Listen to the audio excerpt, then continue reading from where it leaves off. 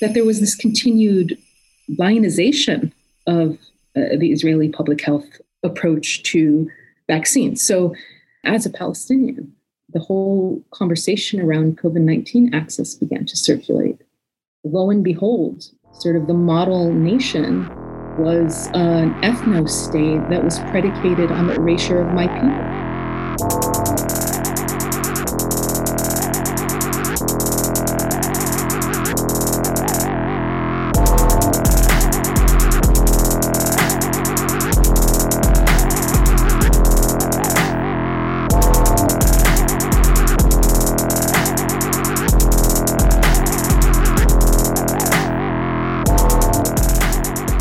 Welcome to the Death Panel. Patrons, thank you so much for supporting the show. We could not do any of this without you. And if you'd like to help us out a little bit more, share the show with your friends, post about your favorite episodes, pre-order Health Communism, or request it at your local library, and follow us at deathpanel_. Today, I am joined by our guest, Dr. Danya Qato, who is a pharmacist, epidemiologist, and health services researcher. Dr. Qato is an associate professor of epidemiology and health services research based in Baltimore, and also curated the summer 2020 issue of the Journal of Palestine Studies on the pandemic in Palestine, and wrote the introduction called Public Health and the Promise of Palestine. And she is here today to discuss and revisit that essay with me. Danya, welcome to the Death Panel. It's so great to have you here. Thank you so much for having me. I'm so honored to be on your podcast. Thank you so much for being here. As I told you when we were planning this, I've really appreciated this essay that you wrote for a long time. And this episode is an opportunity for a very long overdue conversation about what happens when a pandemic intersects with and overlaps with structures of colonial occupation. Before we get into your essay called Public Health and the Promise of Palestine from 2020, can you tell listeners briefly about your background and research interests and sort of what brought you to writing this essay? Sure. So I was born in Palestine and grew up in Chicago in a primarily Palestinian community. And in 1987, my family moved to Palestine, moved back in an effort to sort of lay our roots down back in Palestine. And later that year in 1987, the first Intifada began, or the first uprising against the Israeli occupation began. And our education, my siblings and I, our classes were canceled, school was canceled. The IDF, for the Israeli army, was throwing tear gas bombs into schools, and there were curfews on a daily, weekly basis, sometimes monthly basis. And so my parents made the very difficult decision to go back to the US. And fast forward a few decades later, and I started my pharmacy degree, completed training in clinical pharmacy, and got my PharmD from the University of Illinois, and then did my Master of Public Health in humanitarian aid and international development and international health, and spent many years working as a pharmacist before I went on to get my PhD in epidemiology and health services research. And all throughout this way, I sort of started to think about these broader public health questions, but didn't quite have the tools to think about them in a systematic way, and then began to engage with the literature. And after my PhD in 2015, I was based at Birzeit University as a Fulbright scholar, Birzeit University in the West Bank at the Institute for Community and Public Health. And while I was there, I worked with the Palestinian National Institute of Public Health and the World Health Organization on a few consulting projects. And that experience and the experience of engaging with other NGO workers in the West Bank and in Palestine more broadly really pushed me to think even more critically about how we talk about structures and their impact on health. And that experience was really invaluable, both for me connecting personally with my homeland and my children connecting with their homeland, but also in thinking about these broader structures in a really granular way. Before we talk about the core argument in your piece from 2020, I think it would be good to pause for a moment on settler colonialism. This can sometimes be a kind of contested topic, and since we're going to talk about the pandemic in Palestine as a kind of object lesson on the ways that settler colonialism manifests in the arena of both health and public health. It would be great to just sort of have you speak on, when you use that term in your work, what do you mean and sort of how do you conceptualize settler colonialism? Yeah, it's really important to start with that to sort of set the groundwork for the conversation. And I borrow my definition from this piece that came out about 10 years ago in Settler Colonial Studies. The piece is entitled Past is Present, Settler Colonialism in Palestine. And it's by Omar Jabari Salamanca, Mezna Qato, Karim Rabia, and Subhi Sammour. And it was a special issue of Settler Colonial Studies that emerged out of a conference that was held in London. And this piece really signaled a shift in the conversation around framing the situation in Palestine. And I'm going to read what they describe as settler colonialism and also just say a few words about why I think it's important to make some of these distinctions clear. So they write, from the earliest Palestinian accounts to the vast majority of contemporary research, the crimes committed against Palestinian society by the Zionist movement and the state it built have been well recorded. Zionism is an ideology and a political movement that subjects Palestine and Palestinians to structural and violent forms of dispossession, land appropriation, and erasure in the pursuit of a new Jewish state and society. As for other settler colonial movements, for Zionism, the control of land is a zero-sum contest fought against the indigenous population. The drive to control the maximum amount of land is at its center. The continued existence of Palestinians, therefore, poses severe problems for the completion of the Zionist project and consequently informs Israeli state policies against Palestinians inside Israel, in the occupied territories, and in exile, end quote. So I borrow this definition of settler colonialism, which is essentially land expropriation, theft, and appropriation in service of an ethno-state predicated on the erasure of the native indigenous people. And in this case, those people are the Palestinians.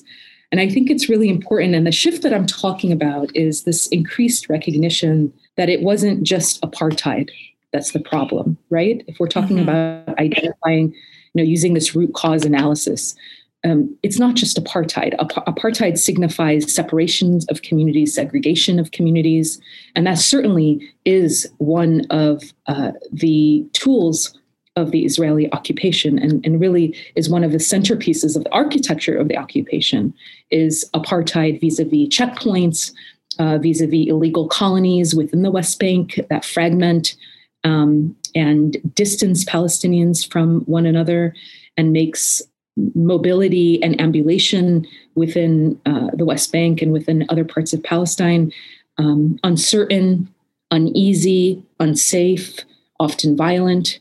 And so these are all tools, right, that are used in service of a larger political project. And that project is the project of settler colonialism.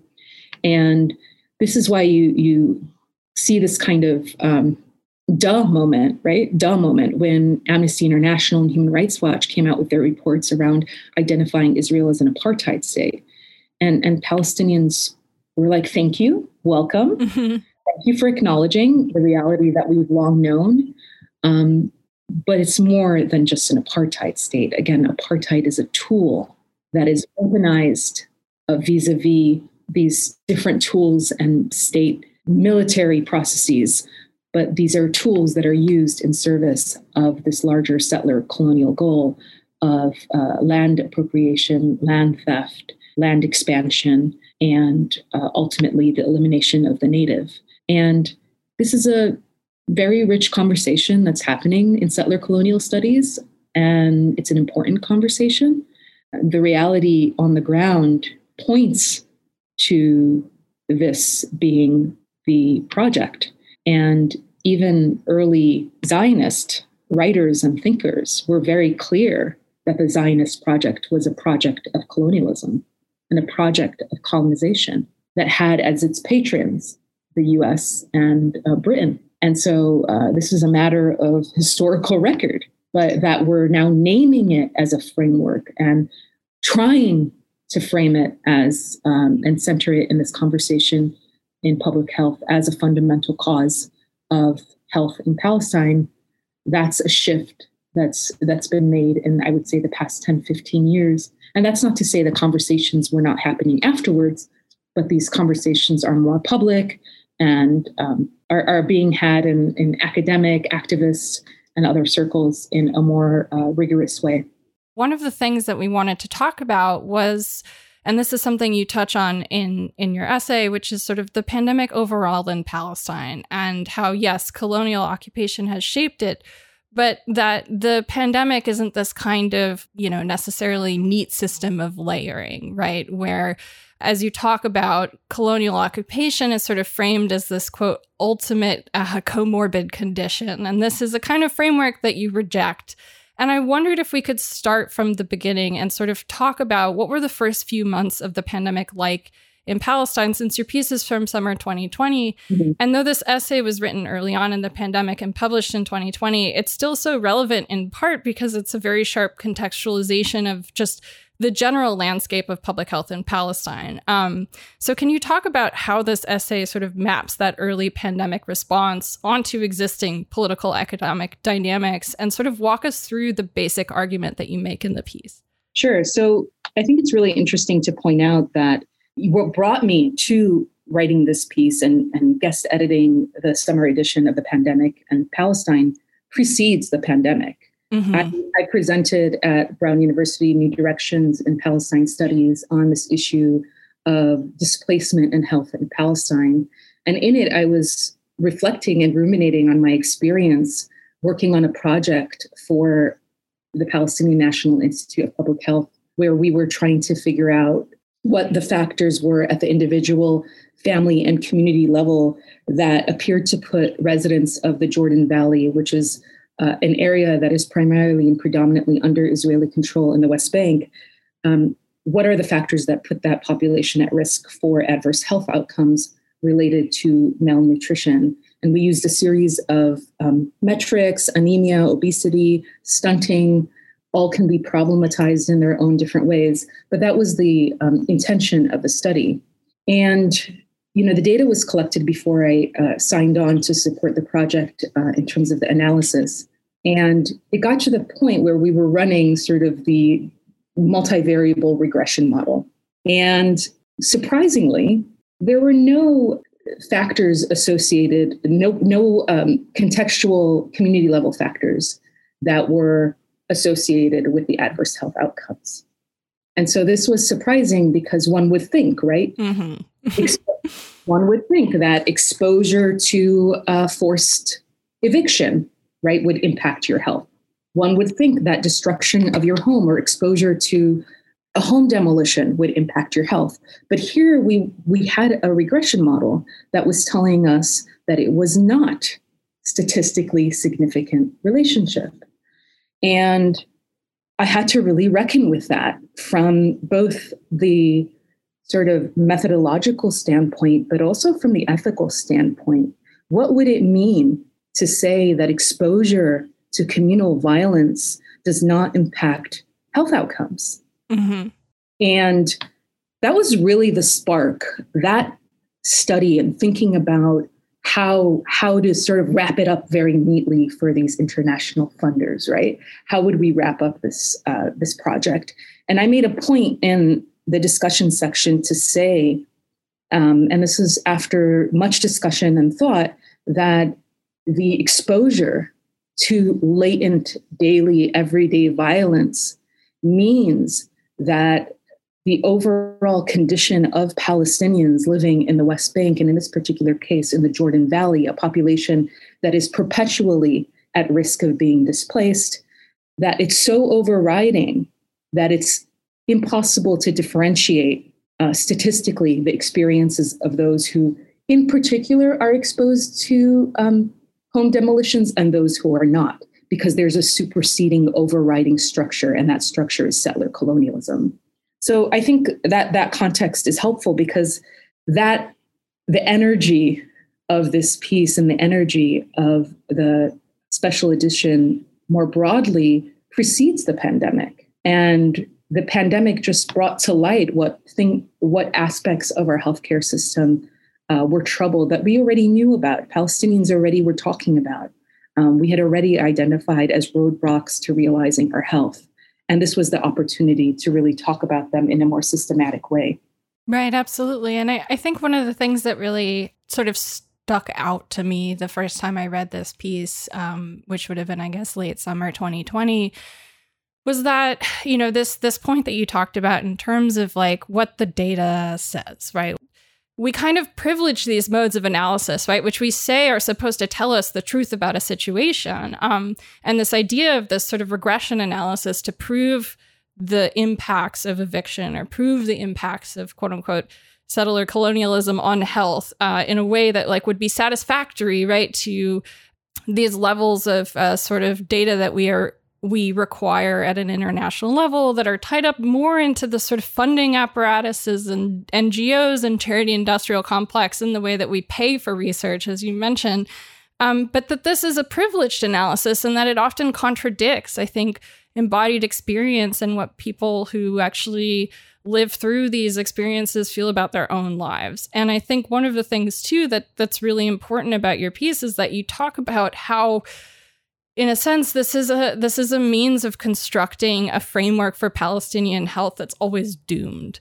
Would you mind talking about that a little bit? Sure. And just to make a clarification, when we talk about eviction here, we're actually talking about forced displacement. There's no legal apparatus that's underlying these evictions. Right. So I want to make that clear. We're talking about forced displacement, home demolitions, and other forms of violence that are part and parcel of the architecture of Israeli settler colonialism and occupation. So, that bit, the idea of perpetual despair and slow death and necropolitics. I'm not a social scientist.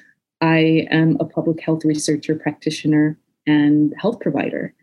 And I read that work in two ways. One is there is a reality. There is a reality of deteriorating health conditions among the Palestinian people. There is a reality of the decimation of the healthcare system in Palestine.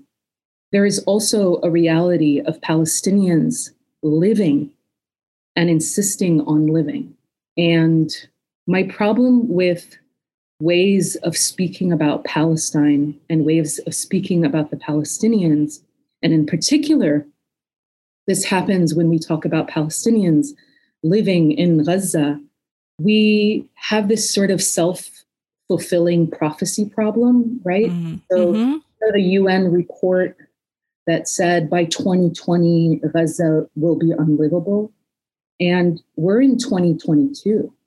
What does that mean to tell people who are living and surviving under a draconian economic blockade of nearly 15 years that's closed them off from access to the remainder of humanity? What does it mean to tell them that we anticipate, as this external body politic, we anticipate that by 2020, the land you ambulate on is going to be unlivable, but that you're actually living there and you're trying to make sense of life under these conditions of great violence.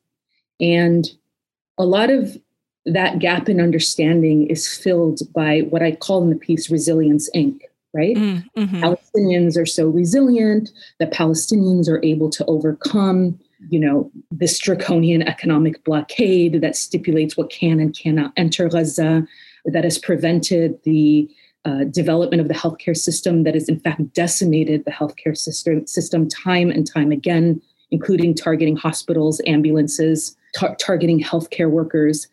And the issue with that is that it prevents the possibility of actively engaging to prevent that inevitability. And I reject a language that makes inevitable violence against my people. And I reject language that allows people to absolve themselves of responsibility in that trajectory towards destruction. And I think it's really instructive here to talk about the Scientific American scandal. And I'm not sure you're aware of it, but a year ago, around June 2nd, 2021, Scientific American published a opinion piece that was written by healthcare providers in the US across a spectrum of disciplines, a few of whom were Palestinian. And the piece was published while Israel was raining death on the Palestinian people in Gaza. And the piece was called, "As Healthcare Workers, We Stand in Solidarity with Palestine."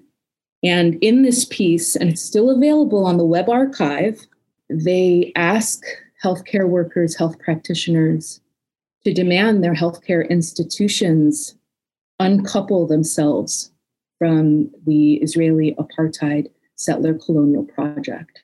And they make very clear demands of both healthcare workers and healthcare institutions in the US. Now, this is on June 2nd.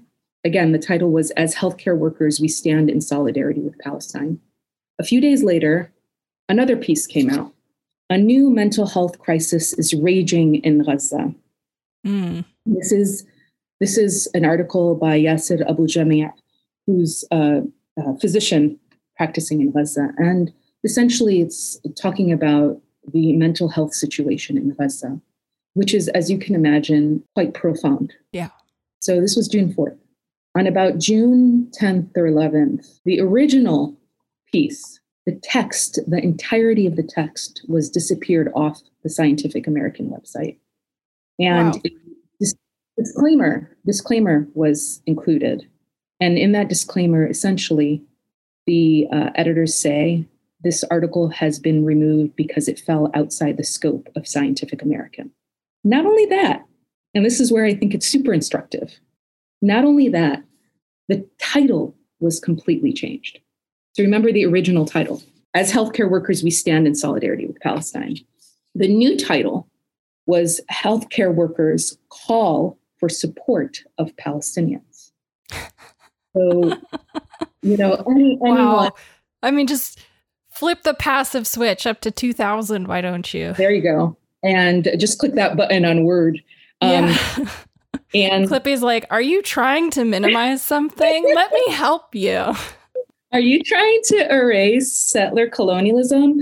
The thing that is instructive here is the erasure of the word Palestine. Yeah. But also, so importantly, removing the word solidarity. And what I think is so fascinating about this case study is that the mental health piece in Gaza remained, right? None of that was removed. So long as you're tabulating, calculating, cataloging the crimes that are committed against the Palestinian people and the health effects of these crimes, like deteriorating mental health, deteriorating physical health, as long as you're doing that, we're good. But once you get near making demands, once you get near this question of solidarity, then you're erased. And this happened in real time in front of people's eyes, and they saw this erasure happening. And it's not lost on anyone that there's a deliberate reason why that solidarity was removed. And I think that's partly sort of what this individuated health model, these health metrics have sort of lent themselves to. This idea of cataloging, which is important, right, as a matter of record to catalog. It is important as a matter of history to catalog. But it doesn't come with some active engagement. It doesn't come with demands. It doesn't come with a political praxis. Once you inject political praxis into the matter, then it becomes dangerous. And this was, I think, the conversation you all had with Abby Curtis when you were talking about the social determinants of health. As long as you sever that particular social determinant of health, for example, housing, from the broader political determinants that decide who gets housing and who doesn't, then the NIH will fund you, right? They'll fund you. They'll throw millions of dollars at you. right? And they'll throw millions of dollars at Palestinian NGOs that do this work, right? But once you make a political demand, or once you situate that social determinant within that broader fundamental cause, as it were, then that type of public health engagement, that type of public health framework is rejected. And in fact, as I mentioned in the Scientific American case, it's erased. And what was quite sad about the Scientific American scenario is that this piece really circulated pretty widely. And as a Palestinian, it was really nice to see colleagues share this article, to talk about Palestine, and to actually start thinking about what does it mean for us as citizens of the imperial core, as healthcare providers that work and benefit from the imperial core. What does that mean to us that Palestinians are being wholesale killed? And that type of conversation has been very rare in public health and medical circles generally. And to have seen it for that very brief moment in time, and then the outrage at it being erased, that was really, it was nice, for lack of a better word. It was really nice to see that. Well, I mean, I think you're pointing out a very, important. I mean, there's a reason why this piece was attacked, right? I think the declaration of saying, we're health professionals and we're in solidarity with Palestine versus this kind of corrective framework that they applied to try and make it seem passive and make it seem instead of a real, when you declare yourself in solidarity, that is the true call to action for others to do the same, not to call for solidarity, right? I think when we see this sort of language of we're just trying to make sure that the headline's not so offensive, so we've toned it down, right, to make sure that it's more acceptable, quote unquote. But what's actually done in that moment is a really important process of translation, where you take something very active, where you position the state of Palestine as being a state too, into a framework where you've removed the sort of right of statehood from the headline itself. And that's really powerful. And I think it's so, it can be so frustrating to see people play that off like it's a really simple or innocent or innocuous rhetorical shift, towards sort of the greater civility of us all or some bullshit, like whatever, the reason. And I think as you point out, these are such important moments because it's not just a simple rhetorical move. This is literally a really important moment where eugenic lies and fake science that ascribes destiny to people based on sort of where they're born and who they are. This is really what holds it up and reproduces it. These kinds of things that we pretend are innocuous have tremendous power. They absolutely do. And, there's a bit in that Scientific American piece. I wanted to read it because what it does, it says something very basic, but that is often ignored in these conversations about Palestine. And I'm quoting here: "In light of the illegal, immoral, and targeted attacks on healthcare workers and healthcare infrastructure, we call upon U.S. healthcare systems and academic institutions, as well as our colleagues in healthcare, to unequivocally condemn Israel's longstanding oppression of the Palestinian people and the ongoing decimation of their healthcare system. This violence does not end with a ceasefire, so long as the devastating economic blockade of Gaza continues. We affirm that health is a universal human right, including for the Palestinian people, and that the time for silence has long passed. Silence from this point forward is complicity." And end quote. What I really think is important here is this conversation that you sort of gesture to around this biological determinism related to Palestinians in particular, that Palestinians are just destined and they're perpetually on this journey towards dying and death. And I think I've really thought a lot about this exceptionalization of Palestine, and two things to caveat. One is pointing out specificities of the situation in Palestine and of the Palestinian people. That does not mean that we are making an exception of Palestine, right? Mm-hmm. There are so important.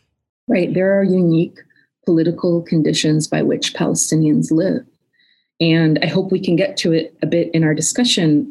The primary one, I think, is the fragmentation and deterritorialization of the Palestinian people. That unless you are there and you really understand, it's hard to even believe that it's real, the fragmentation. So that's one thing. And the other is this exceptionalization that forecloses possibilities of solidarity, right? That if you think that this particular condition of the Palestinian people or in Palestine is so insolvable, right, that it has no relationship to what's happening to us here. It has no relationship to broader imperial, colonial, racial capitalist goals. Then you start seeing that the solutions are not connected, and it makes it harder and harder to build solidarities. So when you understand, for example, that Israel per capita is the largest arms exporter in the world, and that it tests a lot of that technology, right? It actually markets itself as having battle-tested technologies, battle-tested against the Palestinian people. And the surveillance technologies that are advanced in Israel and then exported to the rest of the world, the containment strategies, the population containment strategies that are tested and actualized on Palestinian people. These are all technologies that, whether we're experiencing them now, we may experience them in the future. And if you don't care about the Palestinian people because, you know, they're an other, or they've been otherized to the extent that you can't begin to see yourself having solidarity with them, then at least then you can make these connections to your own lived experiences and the potential of these experiences to happen in the near future to you, but that they're now happening to the Palestinians. And I think Jasbir Puar says this thing about, you know, Palestine is not exceptional, but it's exemplary. It's exemplary of some of the ways in which society writ large is moving towards mechanisms of containment, population control, surveillance and hyper-surveillance, and obviously state violence. So those are, to me, the two important points to make about this question of exceptionalism. And what I like here is saying something so basic, right? That healthcare is a human right for all people. And that people contains the Palestinian people, that we're contained in that conversation about health and human rights. And it's so critical to make those connections. It's so critical to make those connections to de-exceptionalize Palestine, not ignore its specificities, but to build those internationalist solidarities.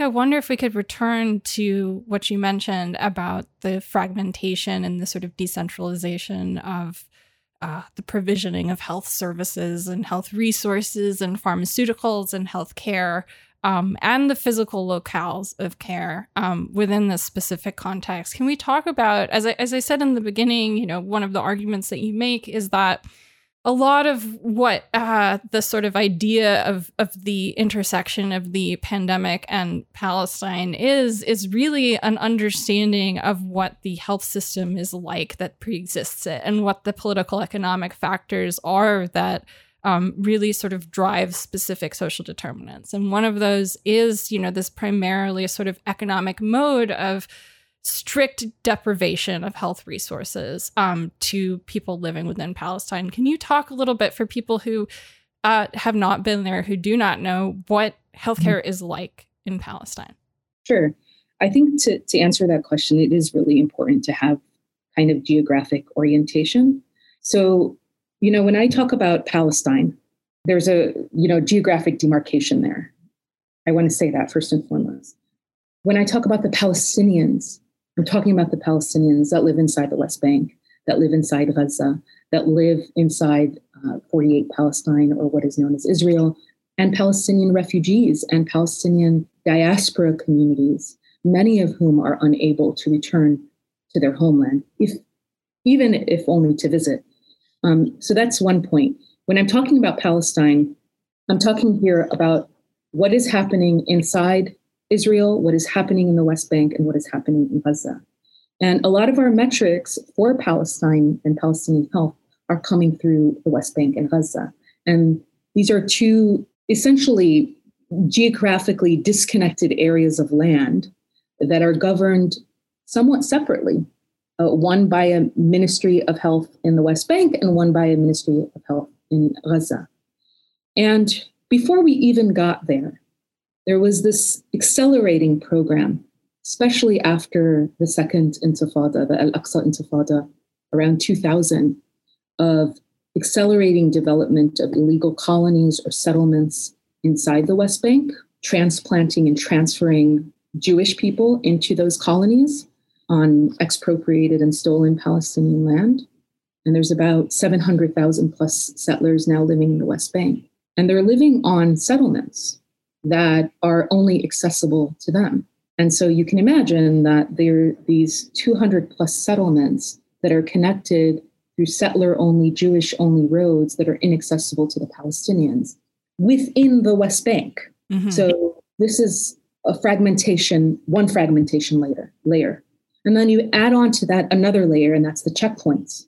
There could be 600, sometimes 700 checkpoints scattered throughout the West Bank. And these are checkpoints that are essentially barriers that are manned or womaned by IDF soldiers, and they could have a number of tactics, right? I need to see everyone's Palestinian ID card.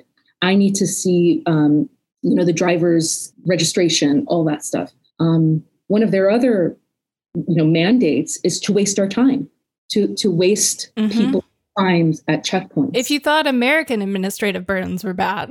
Oh my goodness. I have to, as I mentioned earlier, I bought my documents because people don't believe it until they see it. Like, really? Like, you have to, aren't you a U.S. citizen, Danya? And I'm like, yeah. I show up at the border, they'll throw that citizenship in my face. They'll throw that passport in my face. I'm a Palestinian ID card holder. And that's what dictates sort of the circuits and places that I can ambulate in within the West Bank. I can't go to Jerusalem without a permit. I can't go to Israel without a permit. I can't go to Gaza, period, without some kind of support from an NGO. And so if you think about these, the elaborate permit system, the elaborate and multi-layered ID card system, it's working at multiple scales, this fragmentation and deterritorialization of the Palestinian people. And so that, as you can imagine, anyone that studies health, even if you had the best healthcare system, right? If people can't access it, right? People can't access the hospital. If people can't access the clinic or the pharmacy, or if people can't, their companion can't come from out of town and accompany them on the hospital visit.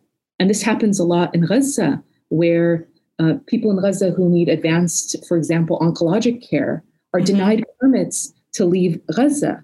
And even when their medical permits are approved to leave Gaza to seek care, for example, in Jordan or the West Bank, their companions aren't approved to leave with them. And so they're traveling as a person who's suffering from a chronic condition that needs care. They're traveling alone. This is real. And, a couple of weeks ago, when Israel was raining death on Gaza again, a girl was hit. Her name was Layan Sha'ar, and she was hit in Gaza, and they had to bring her to a hospital in East Jerusalem. And this child, this 10-year-old or 11-year-old, she died alone. Of course, our people were there for her, but her parents couldn't be there for her in East Jerusalem because of this permit system. And so it just, I think you really cannot understate however normalized it's become, right? Even in conversations among Palestinians, it's been completely normalized, right? But just because it's been normalized, that doesn't mean it's okay or permissible or defensible in any way, shape, or form. And this hyperfragmentation affects access to healthcare resources first and foremost, right? So if you can't access care, however stellar that care is, you can't access it, and your health outcomes decline as a result. The other is the deliberate decimation of the healthcare system. And I mean physical structural attacks on the healthcare system. There were stories that came out during COVID of Israel destroying testing sites in the West Bank, especially in the Jordan Valley area, and the inability of people to access care vis-a-vis testing. And I think the other bit is the complete control Israel has over the Palestinian economy. Mm-hmm. And that trickles down on the capacity and ability of the Palestinian Ministry of Health to be able to provide care for the population. And so if you're stealing, right, $300+ million a year from the Palestinian people, and the World Bank likes to use this really horrific euphemism. They use the term fiscal leakage. Yeah. About like it's a little simple mistake, just a little leakage off the top. Right, exactly. Somebody left the faucet on too long. No, this is a deliberate theft of Palestinian taxes that is owed to the Palestinians, that is stolen from them, from the settler colonial state. And it's often stolen, not always, but it's often stolen as sort of punitive political pressure tactic, right? And so if the Ministry of Health or the Palestinian authorities are not able to fund the provision of care, then we see declining salaries for healthcare providers. The healthcare providers go on strike. They're not receiving their salaries. We see extreme shortages in essential medicines, upwards of like 30, 40, 50% shortages in essential medicines. And in Gaza, these are very pronounced because of the economic blockade and the inability of medical products to come into Gaza freely and to come out of Gaza freely. And so you have all of these inputs that are coming in that are informing the health of people. And these inputs are being informed by what I call in the article this fundamental cause, which is settler colonialism. And I didn't invent this term, fundamental cause. This idea of fundamental causes has been around for a couple of decades. And it's often been used to describe racism, for example, as a fundamental cause of poor health outcomes in the US. And in some circles, capitalism and racial capitalism as a fundamental cause, meaning that it impacts every risk factor and that it's almost static over time how it impacts these risk factors, regardless of whether or not the conditions on the ground are improving. So regardless of whether or not we improve health services delivery or we improve the capacity of healthcare centers and hospitals to provide care, as long as these central determinants and as long as this fundamental cause remains unaddressed, then we continue to see poor health outcomes among Palestinians. And you see this across every health metric, right? I don't want to go through the list of the health metrics, but the predominant one that's often offered is life expectancy. There's minimally a 10-year life expectancy difference between Palestinians and Jewish Israelis.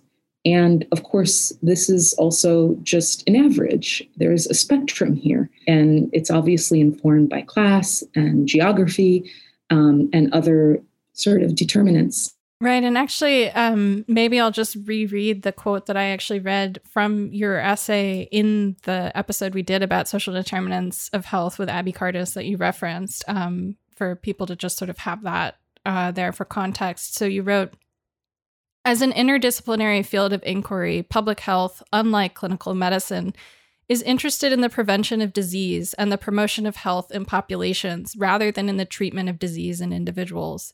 If we accept here the definition of health articulated by the World Health Organization as, quote, a state of complete mental, physical, and social well-being, and not merely the absence of disease, end quote, we understand that both individual and public health are determined predominantly by the structural and political context within which medical care is received. Defined in epidemiology as determinants, these include the environmental, economic, and social context within which people work, play, eat, struggle, and live. In other words, public health is political in as much as our social and economic contexts are political. Health, then, for Palestinians is inextricable from the ongoing Israeli settler colonial project of dispossession and erasure from the capitalist policies and practices that undergird the project in Palestine, in refugee camps, and in diaspora communities. This is not to say that settler colonialism is a social or political determinant of health. Rather, it is to say that settler colonialism precedes and is fundamental to all other determinants of health, be they clinical, economic, social, or political.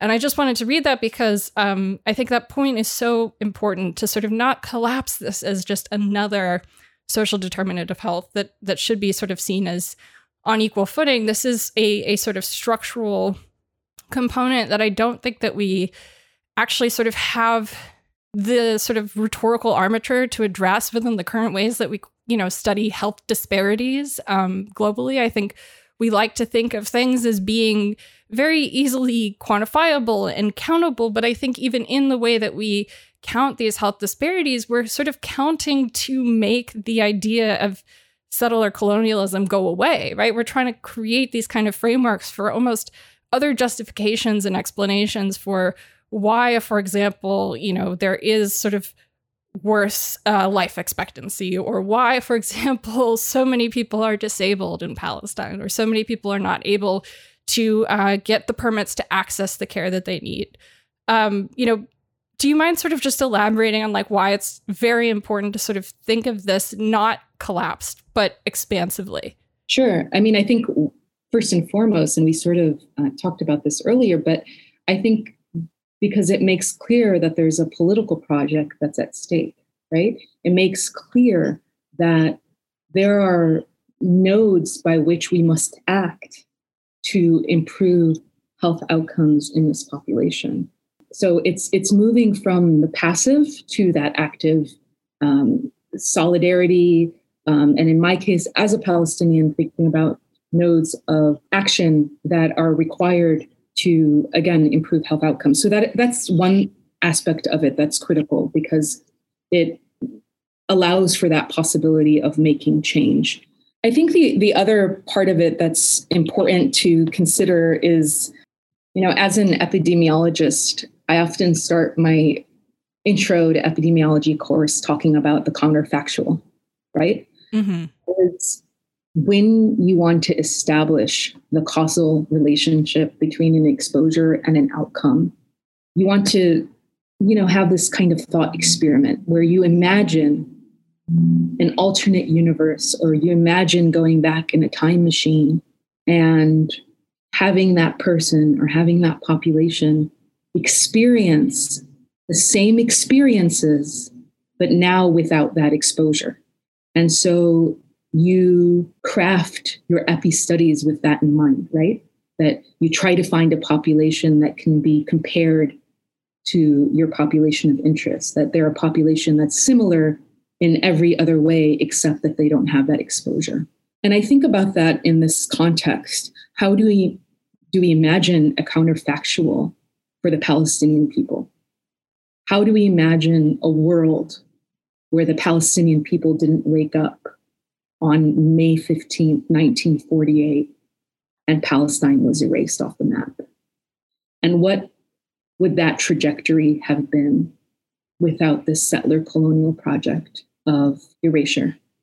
And that's where I think, for me, I want to think more deeply about that question. And I want to think about what it would mean to live in a world as a Palestinian, whether it's in the diaspora or living in Palestine, without the specter of settler colonialism informing my everyday, informing when and how I can get to work, informing whether or not I even have work, informing whether or not I can go visit my family who's sick in a hospital somewhere, informing whether or not I can even go to Jerusalem or go to Haifa or go to my mom's town in 1948, Taibeh, a town I've never been to that I need a permit to go to. I think, to me, it's more than a thought experiment, right? To think of the counterfactual. Yeah. It's the political project. And it permeates every aspect of Palestinian life, that it truly becomes indiscernible from housing. It becomes indiscernible from land. And it becomes indiscernible from the everyday. And Palestinians inside and outside experience this in different ways. And one thing that I've been very vocal about is rejecting the fragmentation of the discourse around Palestinians, that it's only the Palestinians that live in the West Bank and Gaza that have a right to have a voice. There are millions of Palestinian refugees that have been denied their right to return to their homeland, that have lived through 3 generations in refugee camps in Jordan, Lebanon, and Syria. And to ignore them in this conversation is so egregious, and I think has been a sort of consequence of this hyper-individuation of the question of health in Palestine, that we start picking and choosing which Palestinians matter and which Palestinians don't. No, I'm sitting with that last thought, the idea of who's sort of the worthy, who's coming from the worthy standpoint versus who's not. I was just going to say that I think a Palestinian who rejects the narrative of inevitable death, a Palestinian who rejects the narrative of the inevitability of dispossession and erasure, that's the most dangerous Palestinian. And those are often the Palestinians that are not centered in even our human rights discourse, even in our humanitarian discourse. The Palestinian stories that are centered are the stories that center the despair and the disability. And it's, that conversation that was happening with the Great March of Return, on which Palestinians in Gaza bravely walked close to the border in the hundreds and the thousands and were being shot at with the point to disable, with the point to debilitate. The sort of narratives that came out of that, the narrative of the Palestinian who is the victim and the Palestinian who is disabled, and focusing not on the fact that these brave Palestinians were coming to the border to assert their right to return to their homes. The vast majority of Palestinians in Gaza are not originally from Gaza, they're refugees from inside 48. And it's almost like the only good Palestinian is the Palestinian that is a consumer and the Palestinian that can be consumed. And, my friend Sabrine Amro, we were talking about it the other day, and we were talking specifically about the discourse and narratives around the Great March of Return, and that Palestinian resistance and Palestinian acts of refusal are often decentered in this conversation. Mm-hmm. And I see that as part of the dehumanization of Palestinians as a people that are not afforded that right to resist their erasure. And it's part of the discourse of selecting who is the good Palestinian, right? The good Palestinian who, again, is consumed and is consumable, is a consumer and is consuming, and the bad Palestinian, which is the Palestinian that is rejecting the status quo actively, right, in the everyday, vocally, through little acts of resistance that happen that are unrecorded, and they're intentionally unrecorded by Palestinians. And I think the other bit of it is this, the idea of quantification for a population that is hyper-surveilled is also an ethical question, right? We talk about in data sciences, right? What do you know and what do you not know? And I'm always thinking about Palestinians and other populations, right?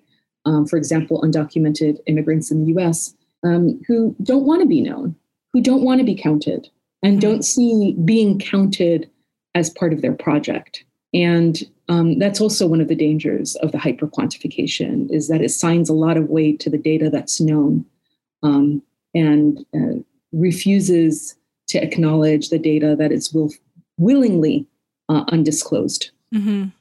Well, the other thing that I keep thinking about while you're talking is also the sort of framework of resilience, right? And how it's very selectively applied. And for example, in a lot of public health literature, sort of international NGO language, you'll see references to political resistance as quote unquote, like pathologized as like risky behavior, or, the political resistance itself is framed as having detrimental health consequences because of, for example, like Israel's policy of shooting to maim and disabling people who are engaging in protest. And that's kind of treated as if that maiming is both like deserved and naturalized and part of it, but it also rejects the idea that political resistance is incredibly important and therapeutic to people who are oppressed, who are living who under surveillance, who are occupied, who are sort of counted in this invasive way that rejects their humanity, but sort of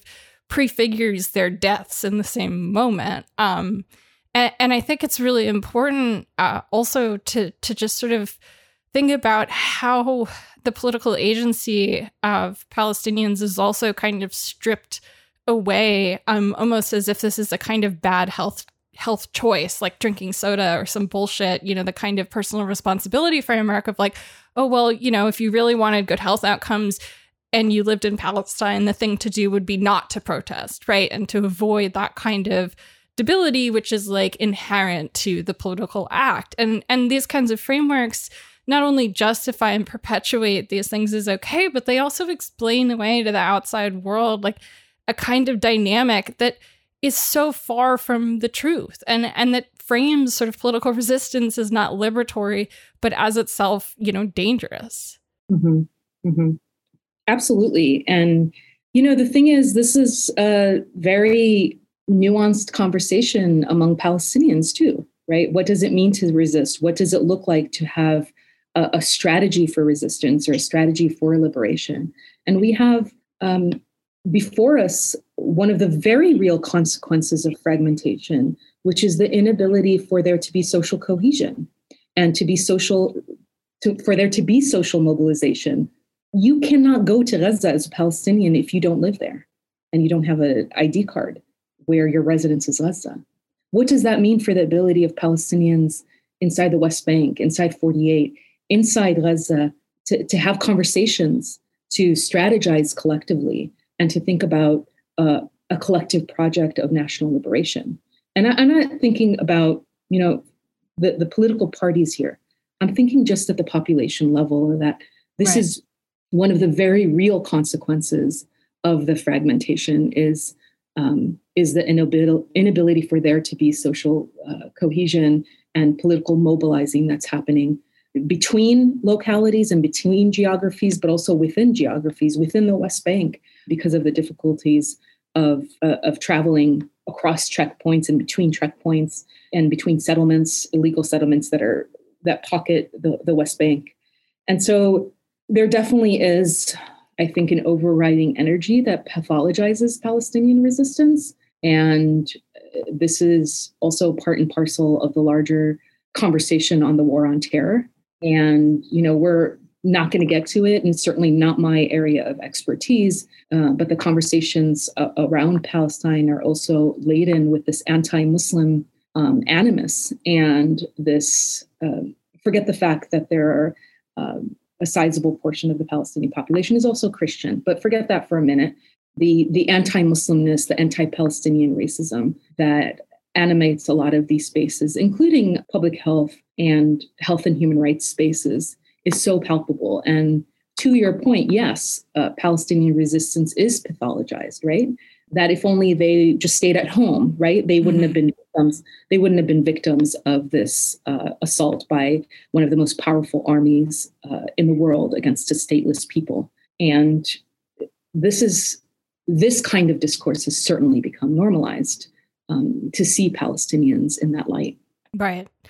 So if we've talked about, during the normal state of affairs within the sort of healthcare system within Palestine, a lot of that is mediated through actually being able to get out of these spaces that are heavily gatekept by Israel into the Israeli health system or into health facilities outside of Israel and Jordan, for example, like you were mentioning.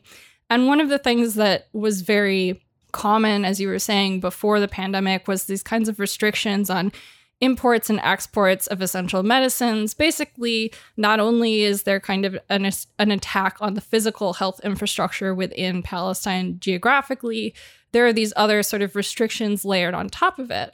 And part of what sort of always existed is the idea that while Palestine is in this kind of perpetual free fall of health disparities, that Israel has this very superior and sort of high-tech, precise healthcare system. And I think this has been a sort of major PR moment. The pandemic has been a major PR moment for the state of Israel in terms of how the data from its Pfizer vaccine trials was used globally to help enthusiastically support efforts to quickly roll back restrictions in pursuit of a vaccine-only strategy.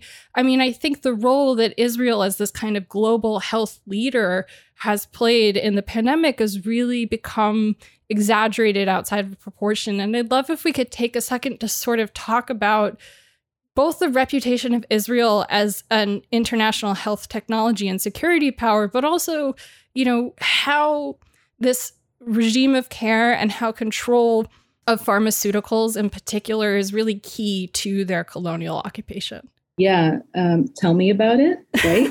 So, you know, when Eric Topol was cheerleading the vaccination efforts and celebrating the vaccination efforts and fixating on the speed of the vaccination efforts, and it was so widely taken up, right? And the pandemic was really, especially the early part, was really one of those moments where you sort of had to take a breather every once in a while. Because again, it was predicated on the complete erasure and abandonment of the Palestinian people. And a lot of the initial sort of advocacy discourse was Israel is an occupier, and according to the Fourth Geneva Conventions, they're required to provide vaccines to the population they occupy, and that population is the Palestinians. And I always had a problem with that framing as being the primary demand, is that Israel vaccinates the Palestinian people, when that demand was not coupled by the demand to end the settler colonial project, right? Mm-hmm. We aren't charity cases. We aren't begging to get our vaccine. You prevented us from getting our vaccine. You deliberately, not only did you not provide, if we are to follow the Fourth Geneva Convention stipulation, not only did you not provide vaccines, you got in the way of us transporting vaccines into Palestine. And it was mind-boggling, Beatrice, mind-boggling to see otherwise thoughtful, engaged public health researchers and practitioners completely ignore that aspect of the story. And I do believe the arrangement was with Pfizer. The early rollout of the vaccine in Israel was under an agreement that they would also share data. Mm-hmm. And so there was also the ethical issue, right, of data sharing without consent. And I don't know the parameters of the agreement, but there was also this ethical issue around data sharing that folks didn't really talk about and focus on. I remember in particular, and a lot of Palestinians remember this, the Israeli health minister, he was asked in early 2021 about the mandate for Israel to provide vaccines for Palestinians. And he said something that circulated quite widely among the Palestinians and in the diaspora. And he said, if Israel is responsible for vaccinating Palestinians, then the Palestinian health minister should take care of the dolphins in the Mediterranean.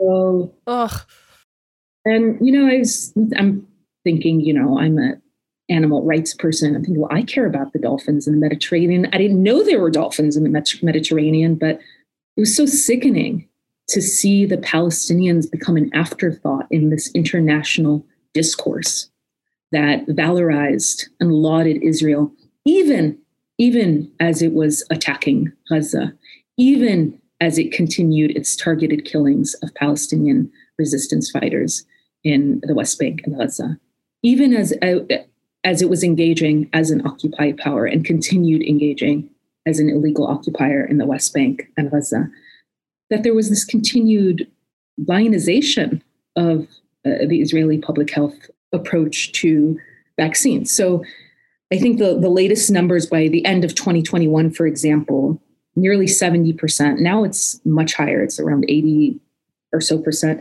of the Israeli population had 2 shots, were fully vaccinated, and then nearly half of the population has had its 3rd shot, and less than half of Palestinians by the end of 2021 had even their 1st shot.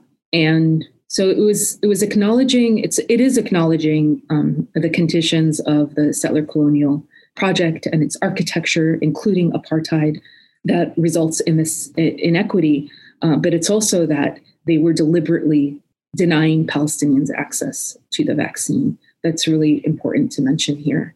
And I think, when you think about the broader role of the Israeli pharmaceutical industry, Teva, the largest generics manufacturer in the world, is based in Israel. And Teva, among other manufacturers in Israel, is a great beneficiary of the occupation. It's a great beneficiary of the economic blockade on Gaza. It's been able to take advantage and exploit the captive economy. The human rights organization Who Profits has a really great report. It's a little dated now. It's about 10 years old, but it's called Captive Economy, and it's essentially on pharmaceuticals and the occupation. And for anyone interested, I recommend reading that report. But Teva in particular, as the largest global generics manufacturer, has been able to capitalize on the captive economy of the Palestinian people. They can circumvent marketing rules. They don't have to have a label in Arabic. They don't have to go through additional registration. They can have, cargo ships come in and out without any legal administrative barriers and taxes that are levied against Palestinian cargo ships. And this has made it so that the Palestinian economy is dependent on not only Israeli generics manufacturers, but also international manufacturers that can circumvent some of these rules that are imposed on the Palestinian native pharmaceutical industry, but also the inability of near markets. So Jordan has a very healthy generics industry, but the Israeli government has put stipulations on what types of pharmaceuticals can get into the West Bank and can get into Gaza. And those stipulations privilege the Israeli pharmaceutical industry. And then after that, privilege the multinationals. And this is partly why there's been such a huge issue around drug shortages, because the Palestinian ministry is unable to afford these medications because they're at a price point that's not suitable for the economic conditions of the Palestinian people. Well, I think it's super important to sort of consider the position that Israel sort of set itself up for, which is that it's this total economic and political capture of all aspects of health that then in the international arena, it sort of has no responsibility for, and it has no accountability for.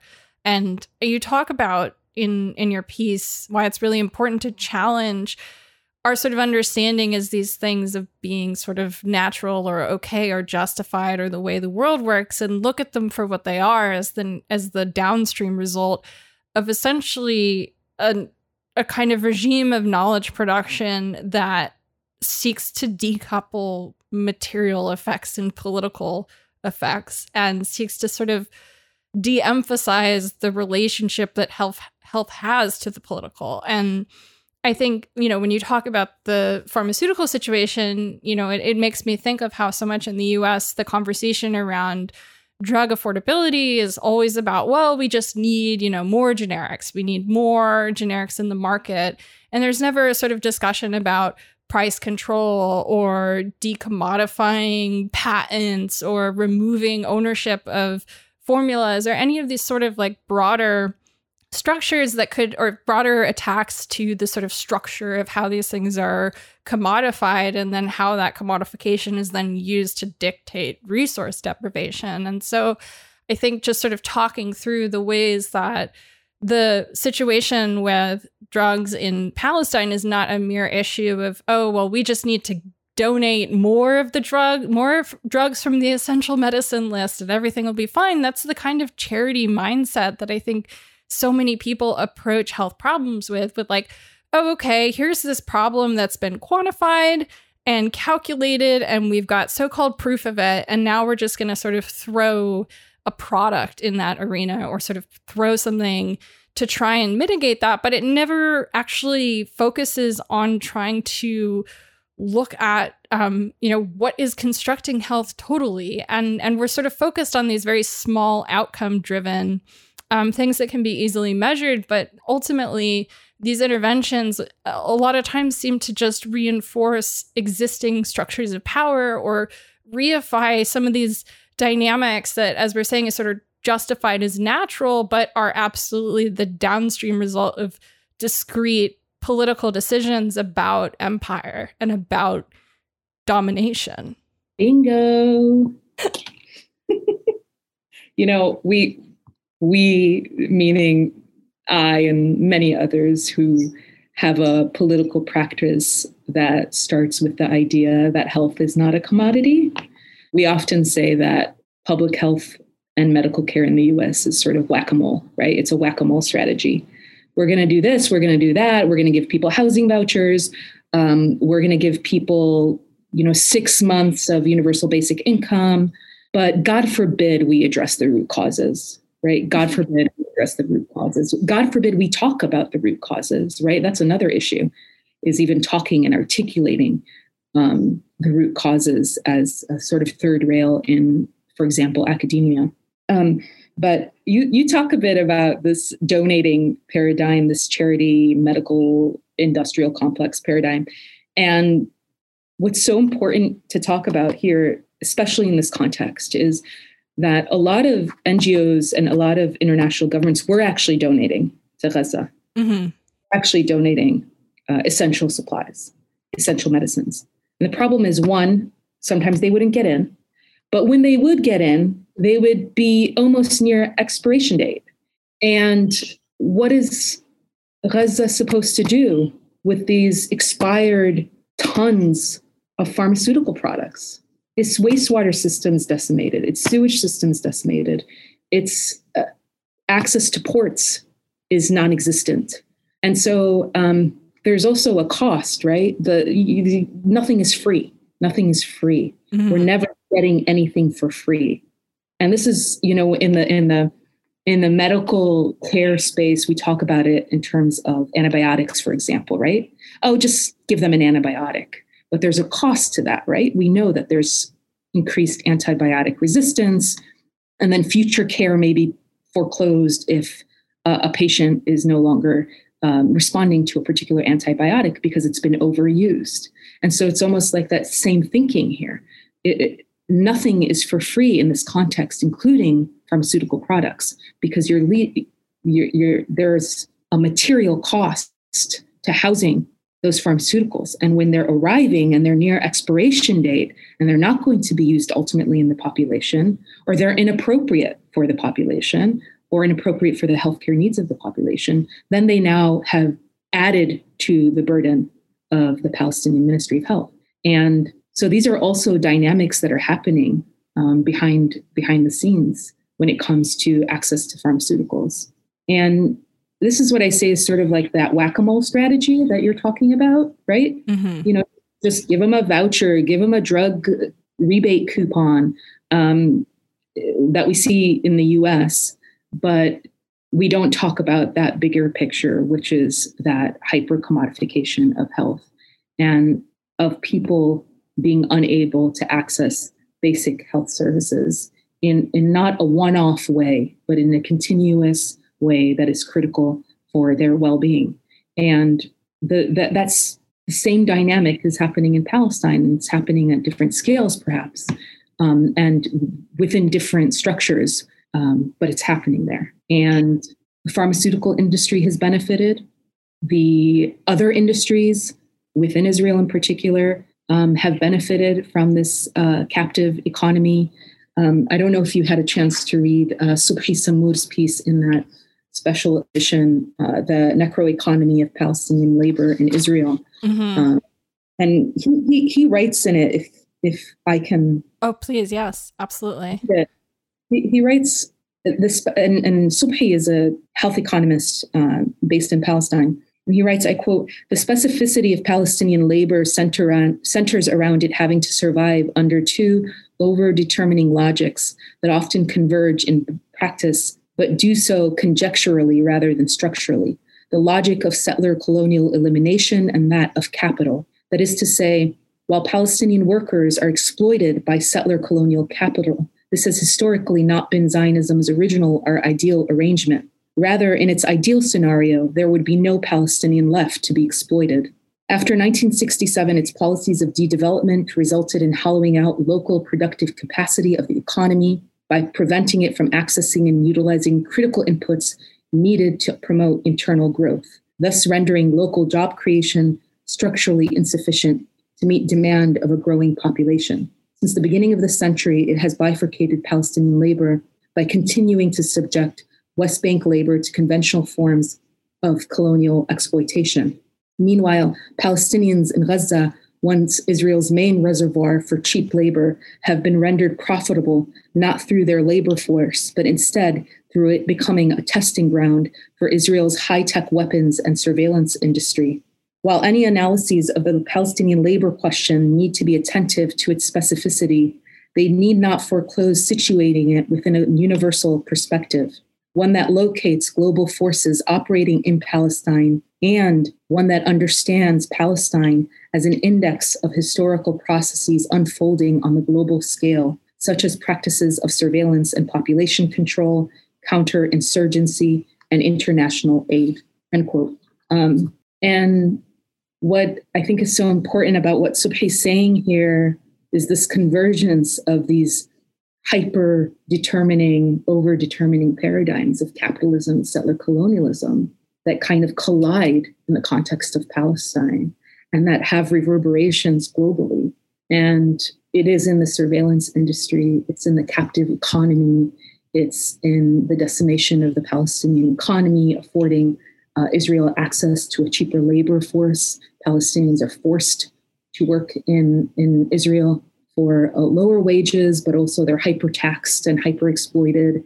And I'm not speaking in hyperbole. If you want to hear it from the horse's mouth, you can read Haaretz and read about the taxes that are levied against Palestinian laborers inside that work inside Israel, that are forced to work inside Israel as a matter of survival.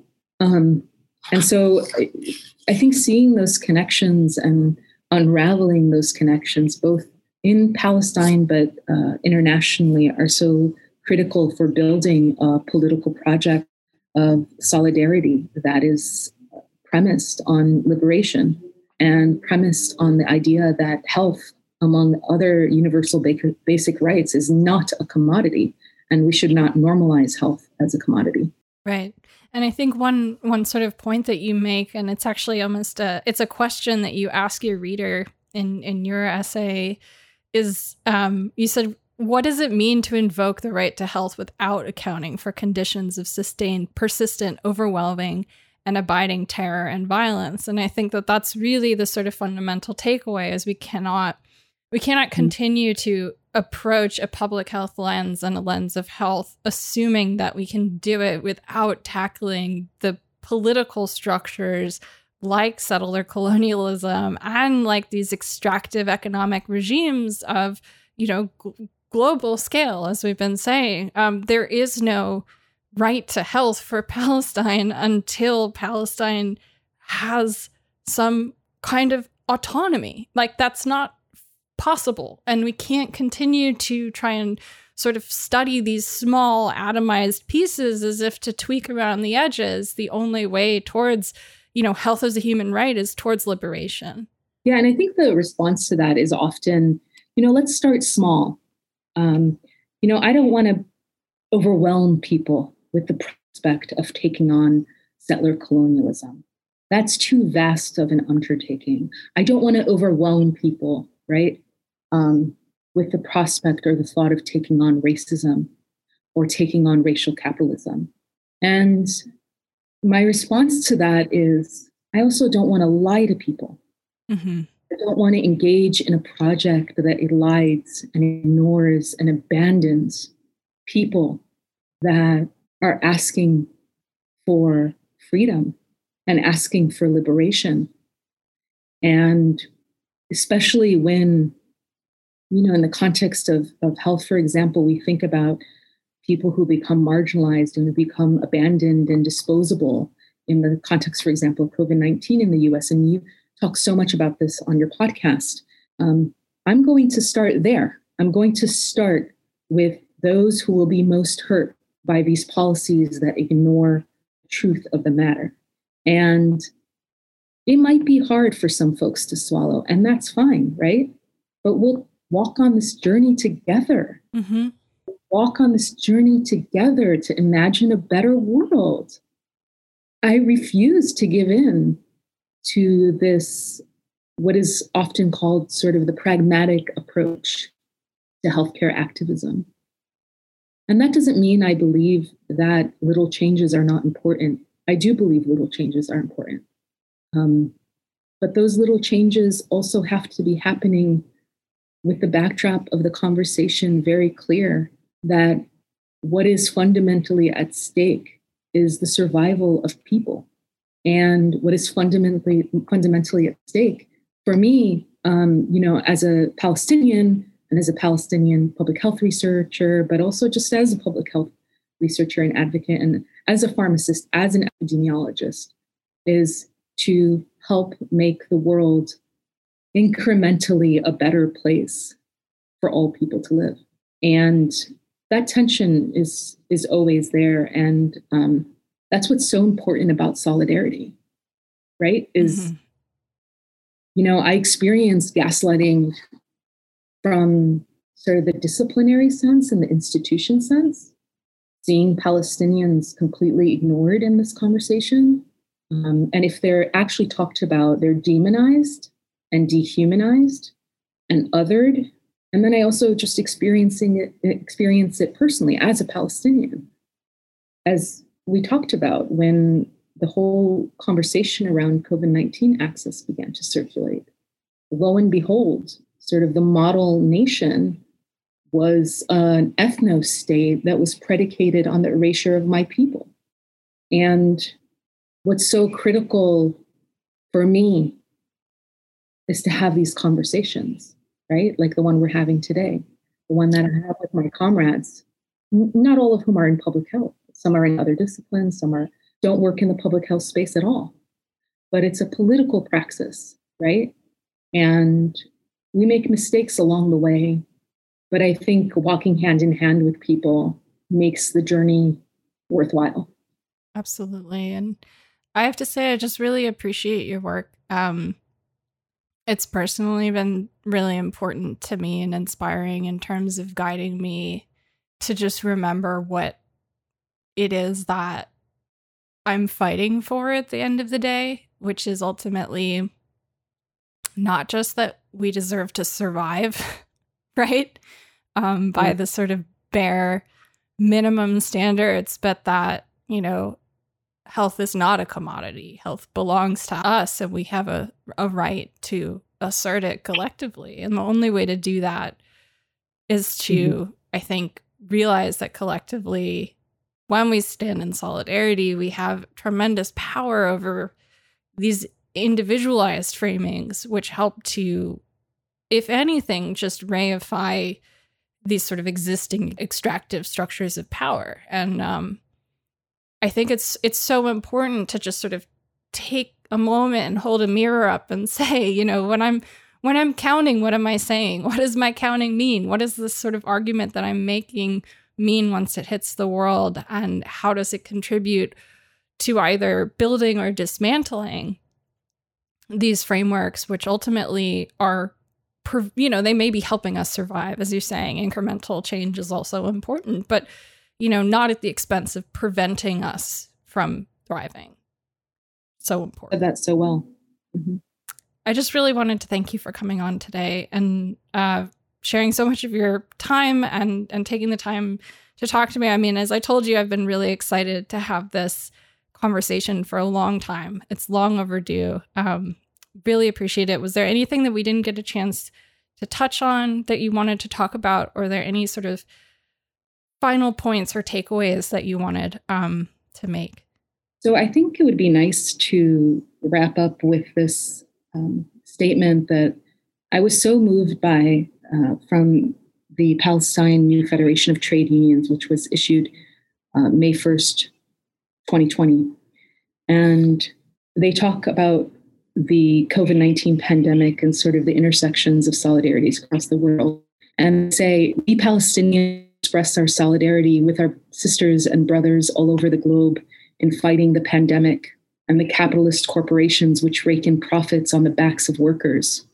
Crises are moments of change, and today we reiterate our call for more collective action to intensify the movements that eventually will overthrow the racist, colonial, capitalist, patriarchal, and neoliberal world order that hinges on the exploitation and subjugation of workers.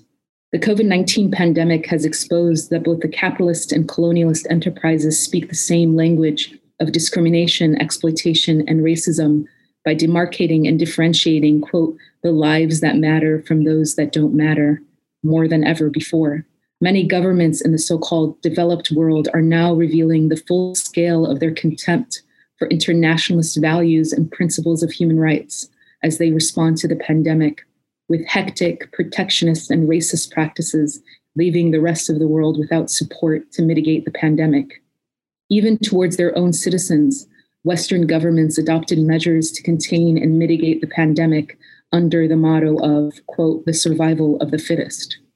On the day of remembrance of those who wanted to force the capitalist enterprises to respect their humanity through strikes and protests, we mourn all those colonized and the many old and disenfranchised people and workers who are among those not fit enough to survive and combat the pandemic, close quote.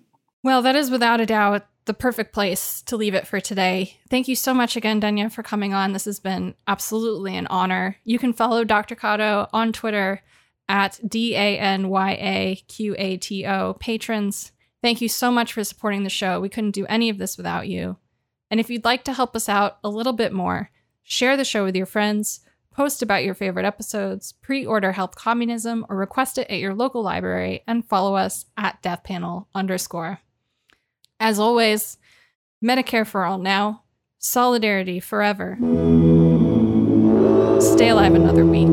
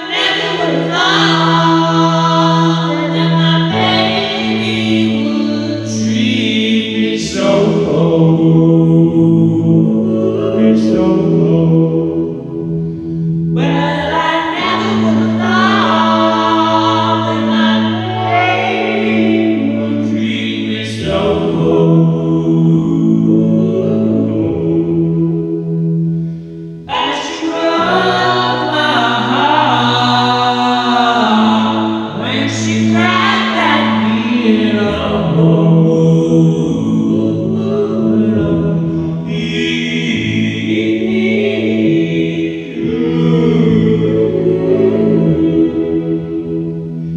Now she wants to come back.